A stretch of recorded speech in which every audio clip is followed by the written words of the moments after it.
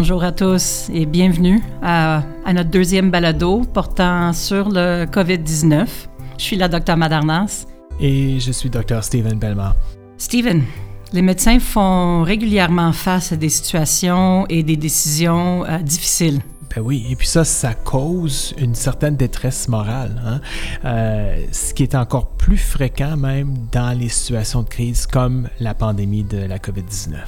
Oui, chaque jour au téléphone, vous nous dites à quel point vous faites face à des situations difficiles, des décisions que vous n'auriez pas eu à prendre dans un autre contexte. C'est important d'apprendre à reconnaître les signes de cette détresse morale. Vous nous dites à quel point vous êtes préoccupé par votre sécurité et même celle de vos proches. Vous parlez de la difficulté à passer d'un cadre éthique qui est axé sur le patient à un cadre qui est maintenant axé sur la santé publique. Donc, dans ce balado, ce qu'on veut faire, dans le fond, c'est justement de discuter de ces préoccupations-là qui sont très importantes, qui sont très normales et très courantes, et peut-être vous donner quelques suggestions, quelques pistes de solutions pour que vous puissiez prendre soin de vous-même et même aider vos collègues à prendre soin d'eux-mêmes. Et idéalement, tenter de relever des stratégies d'adaptation qui pourraient favoriser le maintien de votre bien-être.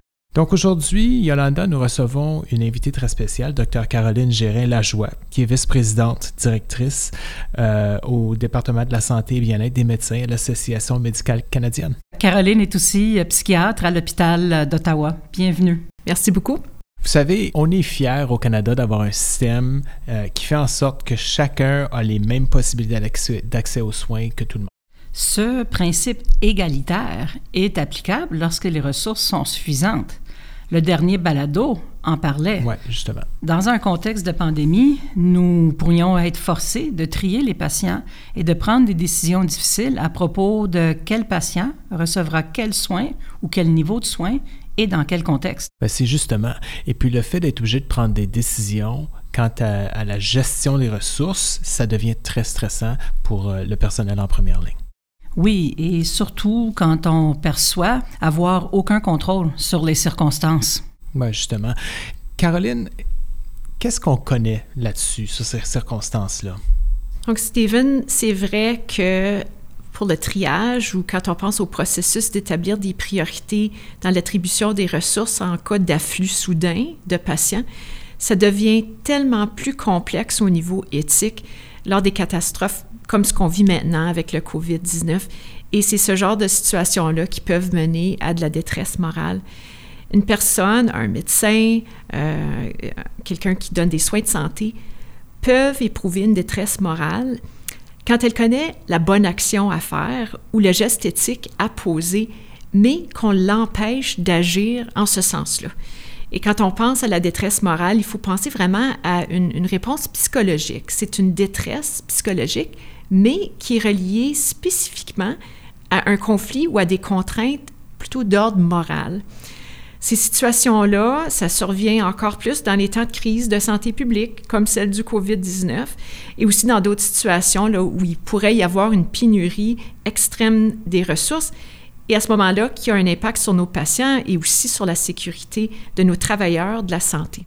Donc, dans le fond, la détresse morale, si je comprends bien, c'est quand une personne doit aller à l'encontre de ses principes parce qu'elle ne peut pas faire ce qu'elle pense ou ce qu'elle croit être la bonne chose. Exactement. Et c'est ça qui crée un conflit moral, Steven, c'est-à-dire que la personne, elle considère que les gestes qu'elle pose ou même qu'elle ne pose pas sont en contradiction avec ses obligations éthiques ou bien la personne n'arrive pas à répondre à ses propres attentes au niveau éthique. Caroline, est-ce qu'il y a des éléments communs ou des signes de détresse morale? Oui, par exemple, il y aurait l'impression d'être complice dans un acte où on pense que ça pourrait causer du mal à nos patients et de ne pas pouvoir changer la situation. Oui. Donc, dans le fond, on pense à quelque chose comme avoir l'impression qu'on n'a pas d'influence, qu'on n'a pas de choix. Exactement. Et un autre élément commun, c'est justement ce manque d'influence-là. Donc, quand une personne a une opinion ou des connaissances pertinentes à une situation, mais a l'impression de ne pas être entendue ou prise au sérieux. Donc, être entre l'arbre et l'écorce. Oui, exactement. Se sentir entre l'arbre et l'écorce, c'est exactement ce que j'avais en tête. Donc, la détresse morale qui est vécue, Caroline, à différents moments, dans différentes situations, est-ce que c'est toujours une chose qui est contenue en elle-même ou est-ce que ça peut s'accumuler, ça? Non, justement, c'est possible que ça s'accumule. Et les situations répétées de détresse morale peuvent laisser derrière elles ce qu'on appelle le résidu moral. Et ça augmente l'intensité de la détresse morale quand on a l'expérience de situations difficiles dans l'avenir.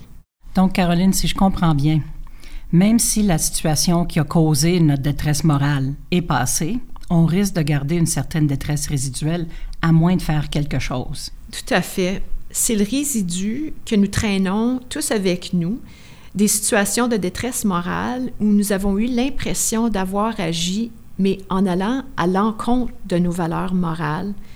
Et si l'intensité de la détresse morale d'une personne ne se résorbe pas ou demeure élevée, elle pourrait être encore plus grande la prochaine fois que la personne fait face à une situation clinique où il y a des enjeux éthiques complexes. Et c'est exactement pour ça que c'est si important de traiter cette détresse morale-là. Caroline, ce que tu décris me rappelle vraiment l'usure de compassion ou compassion fatigue. De là, j'en comprends que cette détresse morale doit vraiment être reconnue et traitée. Oui, vous avez absolument raison. Donc, la détresse morale peut être liée au niveau individuel par l'entrefait de l'épuisement professionnel, par l'usure de la compassion et même de la dépression. Mais ce qu'on sait aussi maintenant, c'est que la détresse morale peut avoir un impact sur d'autres niveaux, comme les équipes, les départements et aussi sur l'organisation. Et on peut voir ça à l'entrefait des erreurs cliniques, d'une prise de distance avec les patients et même d'une diminution dans la satisfaction au travail. Comment pourrait-on aider les médecins à savoir s'ils vivent une détresse morale? Est-ce que c'est plus qu'un sentiment, un feeling? Oui, et je pense que ce serait important de clarifier que quand on parle de détresse morale, c'est vraiment pas un trouble de santé mentale. Sauf que si on le gère pas bien, c'est sûr que ça peut entraîner des complications. Et ça peut inclure des symptômes de santé mentale. La détresse morale, il faut se rappeler que c'est différent chez tout le monde. Donc, pour quelqu'un, ça peut être très facilement gérable, mais pour une autre personne, ça peut représenter des difficultés très complexes et qui peut même les empêcher de fonctionner. On peut voir différents symptômes aussi. Par exemple, on peut voir des symptômes physiques. Ça inclut des maux de tête, de la fatigue, des difficultés au niveau du sommeil. On peut aussi voir des symptômes au niveau émotionnel, donc de la colère, de la peur, de l'anxiété. Et ça peut même mener à des changements au niveau du comportement. Donc, certaines personnes peuvent adopter des comportements au niveau des dépendances, de consommation d'alcool ou de drogue, mais ça peut aussi changer nos comportements dans nos relations intimes. Caroline, en t'entendant parler de ces symptômes-là, je portais à croire qu'il y a probablement plusieurs de nos auditeurs qui vont se reconnaître là-dedans, qui vont s'identifier en quelque sorte à cette description-là. Absolument, et vraiment le message clé, c'est tout simplement de savoir que la détresse morale, c'est quelque chose qui existe, et ce qui est important, c'est de pouvoir en reconnaître les signes. Alors, Caroline, que peuvent faire les médecins pour limiter le plus possible les effets de cette détresse morale? Yolanda, nous savons que malheureusement, ce n'est pas possible d'éliminer toutes les situations qui causent la détresse morale. Par contre, on peut essayer de réduire leurs répercussions. Et quand on pense aux causes de la détresse morale, ça touche au moins à 3 niveaux. On en a parlé un petit peu tantôt. Ça peut toucher l'individu ou le médecin, ça peut toucher l'équipe, le département, mais aussi ça touche le système et l'organisation. Et pour chacun de ces aspects-là, il y a des moyens qu'on peut prendre pour essayer de mieux gérer la détresse morale. Notre balado est un petit peu trop court pour qu'on puisse aller en profondeur dans toutes les interventions qu'on pourrait avoir à chacun des niveaux, mais je pense que ça vaudrait quand même la peine qu'on essaie de voir si on peut identifier 1 ou 2 interventions à chacun des niveaux pour faire en sorte qu'on veille sur notre bien-être. Commençons donc à l'aspect individuel. Donc, pour l'individu, à part des classiques là, de bien dormir, bien manger et essayer de faire de l'exercice, et même ça, c'est difficile là, dans nos circonstances présentes, je conseillerais aux médecins d'essayer de raconter leur expérience. Puis ça comprend leurs émotions, que ce soit des émotions de détresse ou de culpabilité ou d'injustice, quand ils en ont l'occasion, comme lors des réunions d'équipe, par exemple, ou de partager avec leurs collègues ce qu'ils sont en train de vivre. Et je recommanderais aussi d'essayer de communiquer avec un éthicien ou une éthicienne pour débrouiller les situations difficiles et des situations vraiment qui sont susceptibles là, de causer de la détresse morale. Et pour les médecins qui sont très souffrants, c'est très important de ne pas se gêner et d'aller chercher de l'aide auprès des médecins de famille, auprès des programmes de santé pour les médecins, surtout au niveau provincial. Il ne faut vraiment pas se gêner pour aller chercher de l'aide. Et je crois qu'un point final que je voudrais glisser, c'est qu'il faut tous faire preuve d'empathie et de compassion envers soi-même. Et surtout, quand on parle de détresse morale, c'est tellement important de pouvoir se pardonner. Je suis entièrement d'accord. Je pense que c'est tellement important de se donner la permission de ressentir ce qu'on ressent et puis d'avoir la chance, de prendre la chance d'en discuter avec nos collègues parce que nos collègues comprennent ce qu'on est en train de vivre et sont une très bonne source de support pour tout le monde. Oui. En effet, ça me fait penser à l'époque du Salon des médecins où on se réunissait régulièrement avec nos collègues, on bavardait de la journée, on partageait parfois les circonstances comme ça. Et on se soutenait. Ça nous manque maintenant.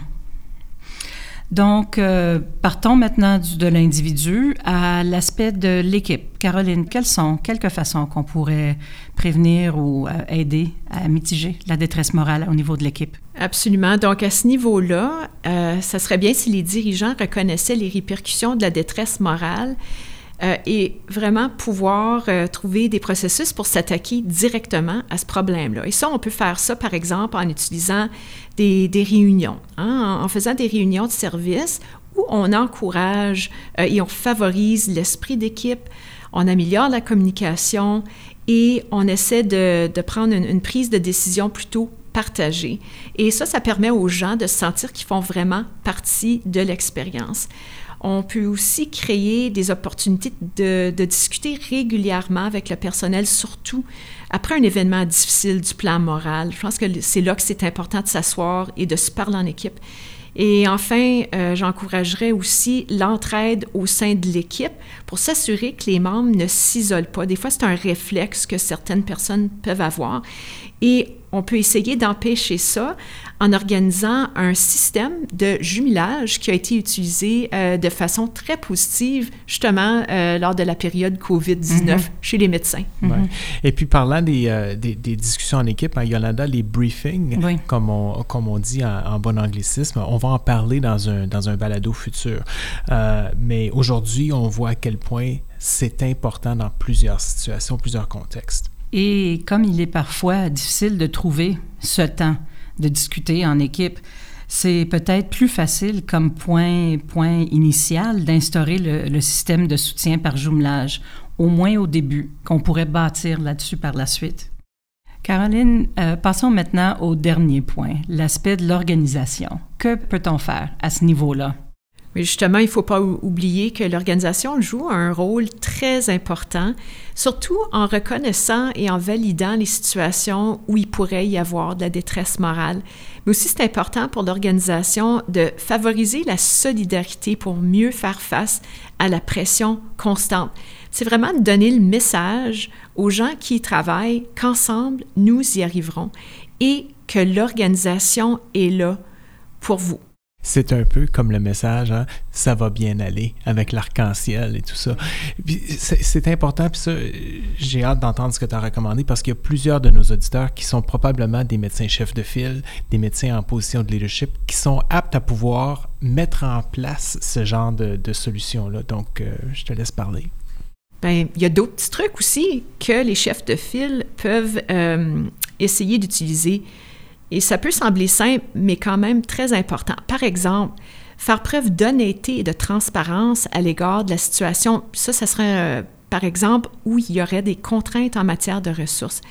Mais aussi en fournissant aux médecins des directives très claires sur les changements de politique et de procédures et qui arrivent à une vitesse tellement rapide. Et enfin, on peut essayer d'adopter des critères très précis, justement, pour le triage.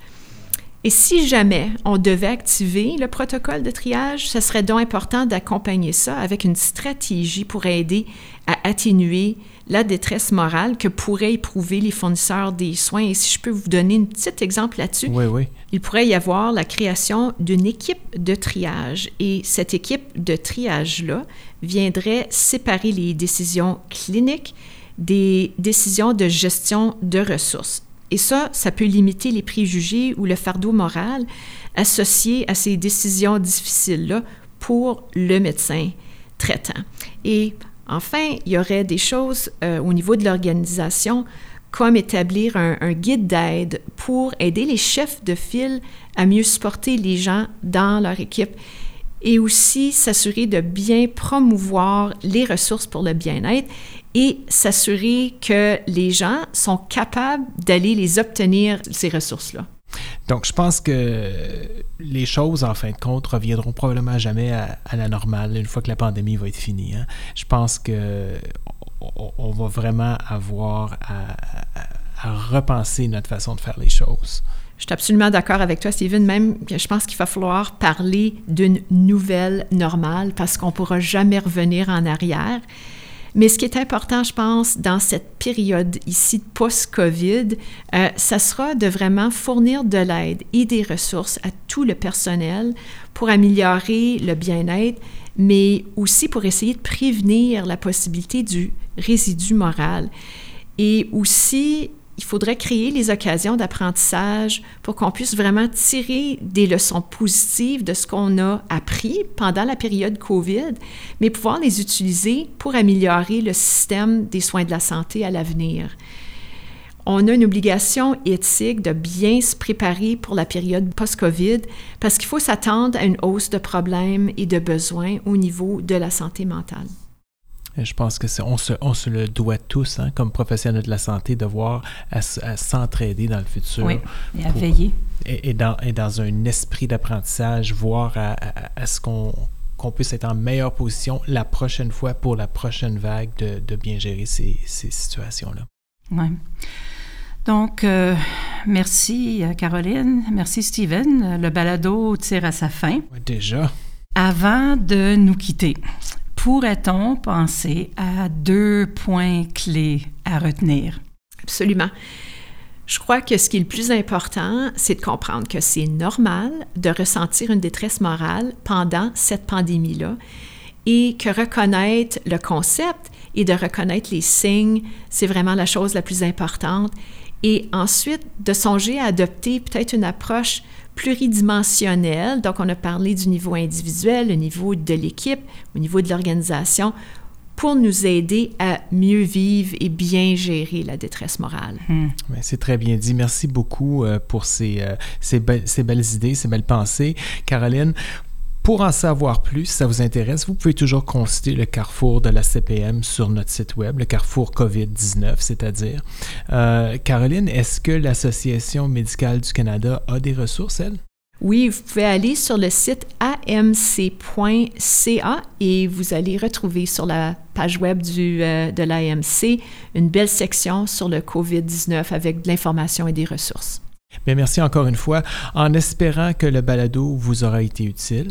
On reconnaît que c'est un sujet important et extrêmement complexe et on espère que dans ce court balado, on a pu partager avec vous quelques trucs pratiques pour vous aider à gérer cette détresse morale. Merci tout le monde.